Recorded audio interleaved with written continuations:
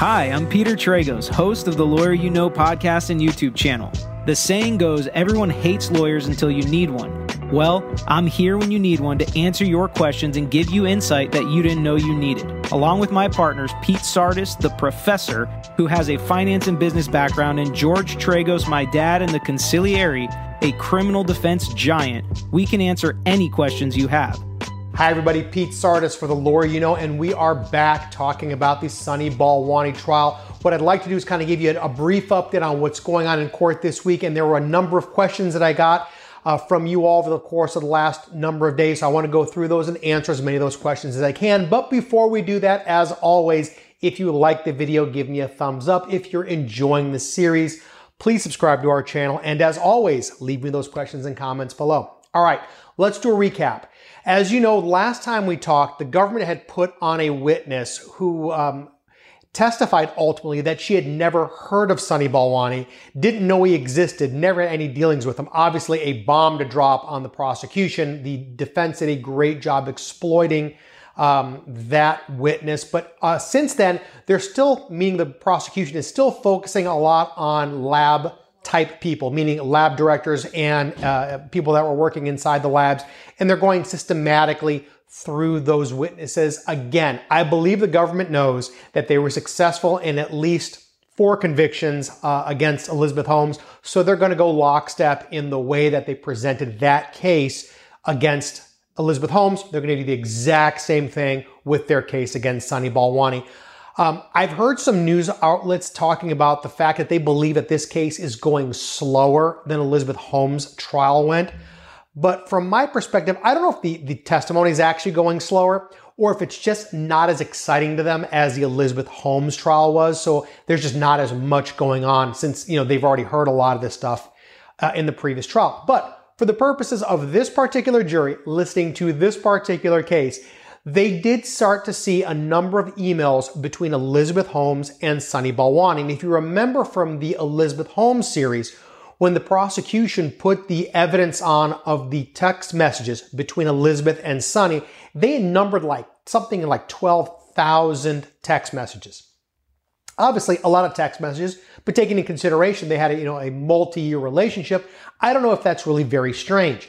The key, though, is the prosecution is starting to develop the storyline that Elizabeth Holmes and Sunny Balwani were intimate. Obviously, they were partners not only in the business as CEO and COO, but they were also romantic partners, and the people at the company at Theranos did not know about the romantic relationship, not public knowledge apparently at the time. And I think it's important for the prosecution to be able to establish that.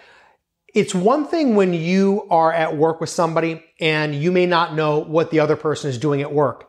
But when you go home and you have an intimate relationship with that person, things are different because what they're establishing right now is the emails between the two parties indicating that not only is the business something that they do from, I'm just going to make it up, 9 to 5, meaning business hours, but they take this stuff home with them because Theranos is the core not only of of their business, their professional lives, but it's also the core of their personal lives because at the end of the day, all they talk about is Theranos related stuff and how they love each other and some creepy stuff about, how each other is the other person's, the goddess of my world and just some, in my opinion, very odd things to say in a text, but maybe it's just, I'm not a prolific texter, but I guess there are some texts that are coming across where I think the prosecution is trying to demonstrate how mushy and ooey gooey these two were, meaning that this was an absolute legitimate romantic relationship. And when you go home, you talk to your spouse, your significant other, whoever the case may be, about what's going on at work. In this case, it was just a continuation for Sunny Balwani to discuss business things off the record, off of business hours with Elizabeth Holmes because she was right there next to him in their house. Speaking of their house, we do have some information on that. If you recall, There was a wonderful Palo Alto estate that Elizabeth Holmes and Sunny Balwani moved into. Sunny Balwani actually owned the house. It was in his name. They had paid somewhere in the neighborhood of like $9 million for it back in 2013. Sunny Balwani sold the house. And the paperwork, I just saw it, it came public. The transaction happened sometime in late January, and apparently the sale did close, so the house is gone. Sunny Balwani sold the 5,000, 6,000, whatever enormous square footage mansion that they had for $15.8. That's $15,800,000. So bye-bye house. And I can imagine that Sunny Balwani probably doesn't want to live there after everything that's happened in this case. Beyond that, there's really not much happening. The witnesses that have taken the stand over the course of the last couple of days really focused on the fact that they did not know. They had no awareness that Elizabeth Holmes and Sunny Balwani had a personal relationship. So that's why the text messages are coming out. And again, I think that some of the media outlets are believing this is slow because the government is slowly and calculatedly putting these emails out there to make sure that they establish this pattern over the course of a few witnesses. But I think once that happens, they're going to kind of walk away from it and just truck on to other topics. But again, I'll keep you posted as those things happen. Now, let's take a minute and answer some of the questions that I've gotten over the course of the last few episodes regarding Sunny Balwani. One of the questions that a lot of you guys are asking is, would he have ever been offered a deal? Would it be better for him to take a deal if it was offered? My guess is that at some point the prosecution did go to Sunny Balwani or his lawyers. They did approach them in order to talk about a possibility of a plea deal. I'm guessing at the time that plea deal absolutely involved prison time. It absolutely involved him having to plead guilty to at least the conspiracy count, if nothing else. And there was going to be some sort of requirement from the government regarding loss amount, his role in the offense, the roles of others, and he would have to actually admit guilt, because in federal court, you actually have to accept responsibility if you want to get credit for accepting responsibility on your pre-sentence report for sentencing purposes. Because if you don't admit liability, if you just plea because you think it's the best thing for you to do, but you still want to admit that you're innocent, A, a lot of federal judges won't take those pleas, and B, the ones that will are not going to give you the 2 or 3 levels in the reduction in your sentencing score, because in order to get those reduction in points, you have to admit responsibility and take responsibility for your actions. So I think at some point they did approach him. They probably even prepared a plea agreement for him, some sort of a deal, so they could all be in writing, so they knew how to present it and what the deal encompassed. But my guess is that it didn't work for Sunny Balwani because it was probably still a lot of years of prison time.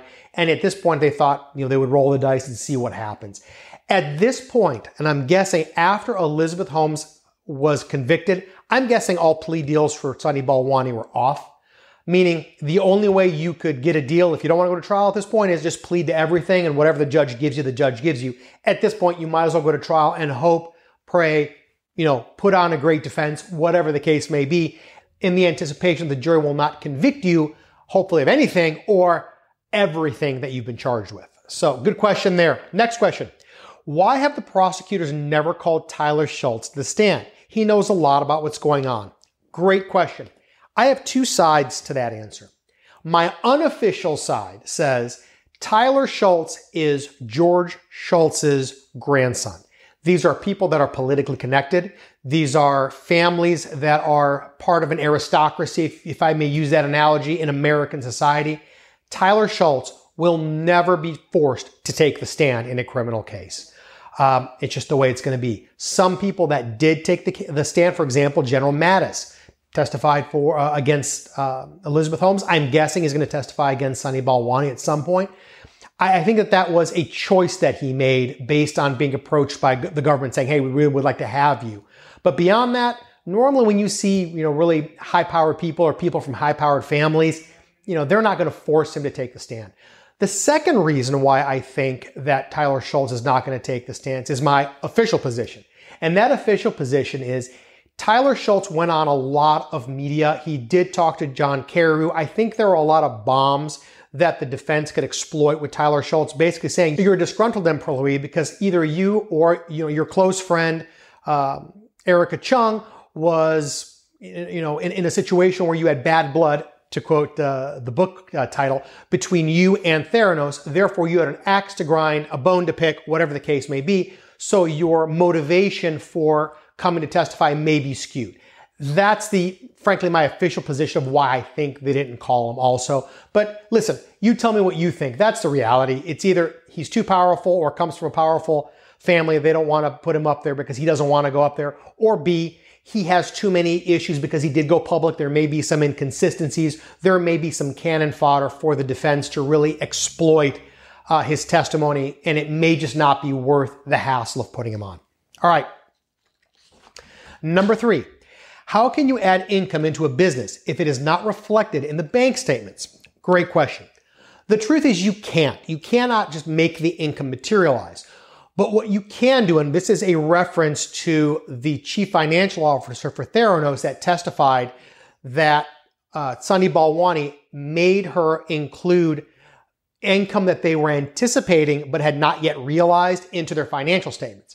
And the answer is the financial statements can be modified without actually having the bank accounts reflect what's actually in there. It's called an accrual. Is it legitimate? In this particular circumstance, it seems like it wasn't, because this particular item was booked as income when in fact was not yet realized by the company. And I believe the issue is if you were to go to the bank accounts and do the reconciliation with the financial statements, these two documents were not consistent with each other.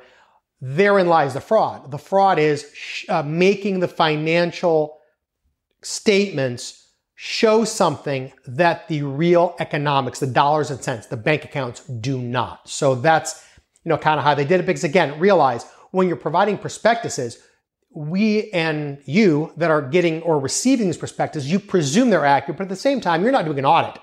You're not going, all right, I see here that you have $1 million in cash. Show me your bank account that shows $1 million in cash balance. That's just not the way it works. I think people have the right to rely on those financial statements. And that's what most people did. They just relied on them even though they were not accurate. So I hope that answers that question, but great question. Next, do you think information during Sunny's trial could affect the judge's sentencing decisions for Elizabeth Holmes? Wow, that's deep. I believe that the judge will do the best he can to separate Elizabeth Holmes and Sunny Balwani's trials. We presume that Sunny Balwani's trial will be concluded by September, which is the sentencing date for Elizabeth Holmes. But there is a human factor involved. And, he's a federal district court judge, and this is what he does for a living. So, he's very good at being able to distinguish between this applies to her as opposed to applies to him. But there is a human factor. At the end of the day, we're all people, and it's going to affect, or at least it may have some sort of impact on the way he personally feels.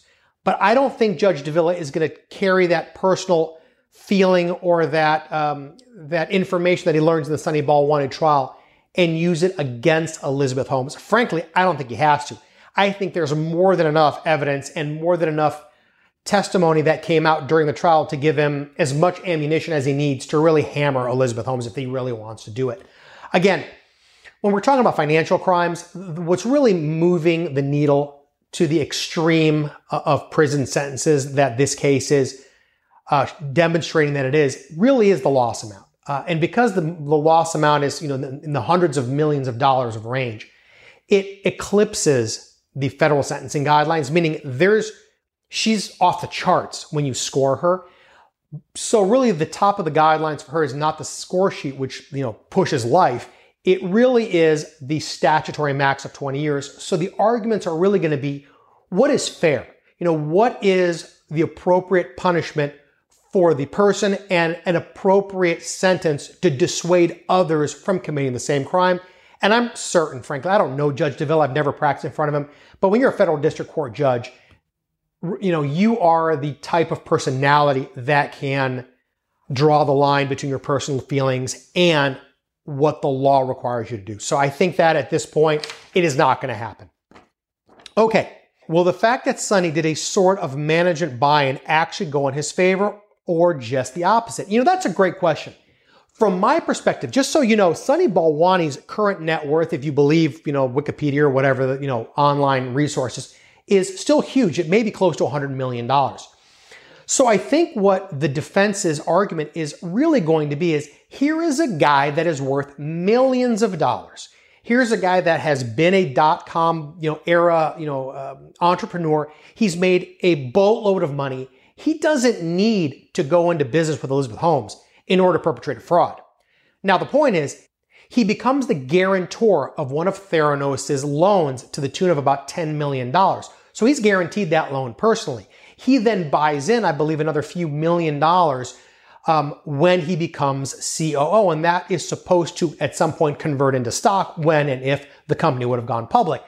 So I think Sunny Balwani does not come on board realizing Theranos is a fraud, but at some point it is reasonable to presume that, especially since his actions dictate that he was telling the lab folks to change things around and VIPs are showing up. He's telling the financial people, book this, as income, even though it hasn't even been realized by the company.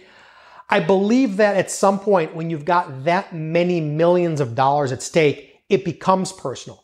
And I do believe at some point that the little white lies, just do this and, everything will be fine when the technology works, kind of snowballs out of control. And that's what probably is going to be the evidence that has been shown here in this case. That's what I think is happening here. That being said, could it backfire on him? And the prosecution's argument is, you've got so much money in this thing, you can't possibly not know that it's a fraud. And the minute you come in here and you're the COO, it's not legitimate. You're obligated by ethics and by the law to make sure that whatever's being propounded from this company is honest and legit. Yeah, he's screwed, because I promise you they're going to find a way at some point to illustrate that everything was not above board. And it's more than just, kind of a little bit of a gray area. It is, at this point, we've kind of surpassed gray area. We're into absolute fraud in order to make this work, especially if you go to the Hulu episode where he says, how could you fire me? I told you I would resign when I broke even, meaning presumably when the company goes public and I get my money back. So ultimately, everything's always about the money. So we'll see how the jury picks it up. But I see both sides. I think it's probably going to hurt him. Not initially, but ultimately he's going to have to find out. And I think it is going to be something that weighs heavily on the jury's mind during deliberations. Okay. Keep it up, Pete. Is any of Sunny's family or friends attending the hearings? In Holmes' trial, there was a chorus of family attending regularly. You know what? That's a great question. I have not seen anybody from Sunny's camp other than a fleet of lawyers and him walk into the courtroom. We know he was divorced, obviously, from his first wife before he met or at least started dating Elizabeth Holmes.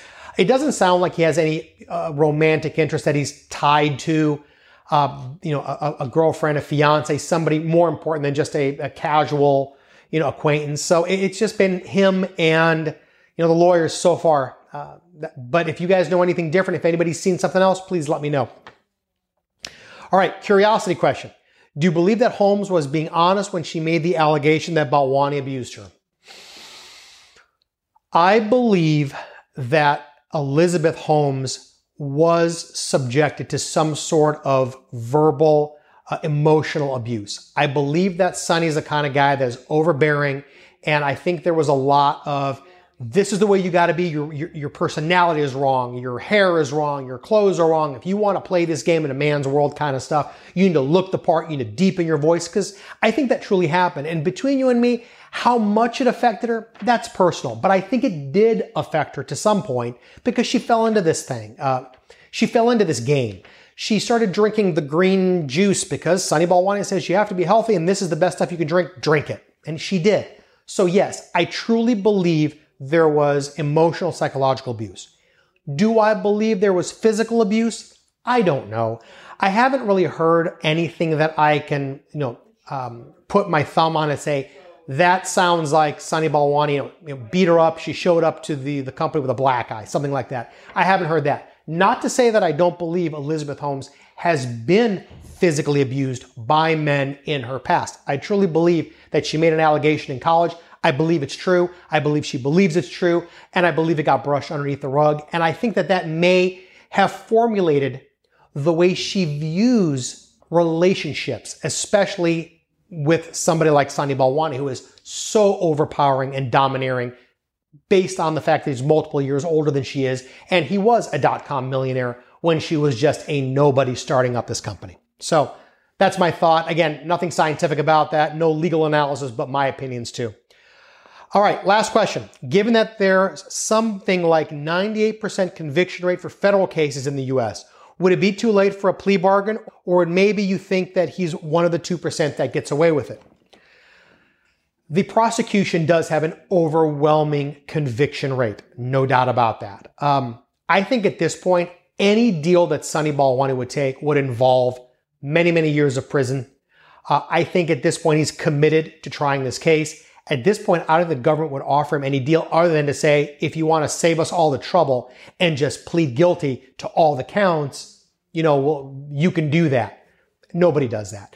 Do I think he's one of the 2% that gets away with it? That's a hard question. I truly believe in the jury system. I believe the jury gets it right more times than not. Again, nothing is infallible. Nothing is perfect. But from my perspective, I think at this point he is putting, I shouldn't say he is. I believe he is going to put up a fight. I believe there will be a defense. He's not obligated to do that, but at this point, the prosecution is still in a place where they're proving their case.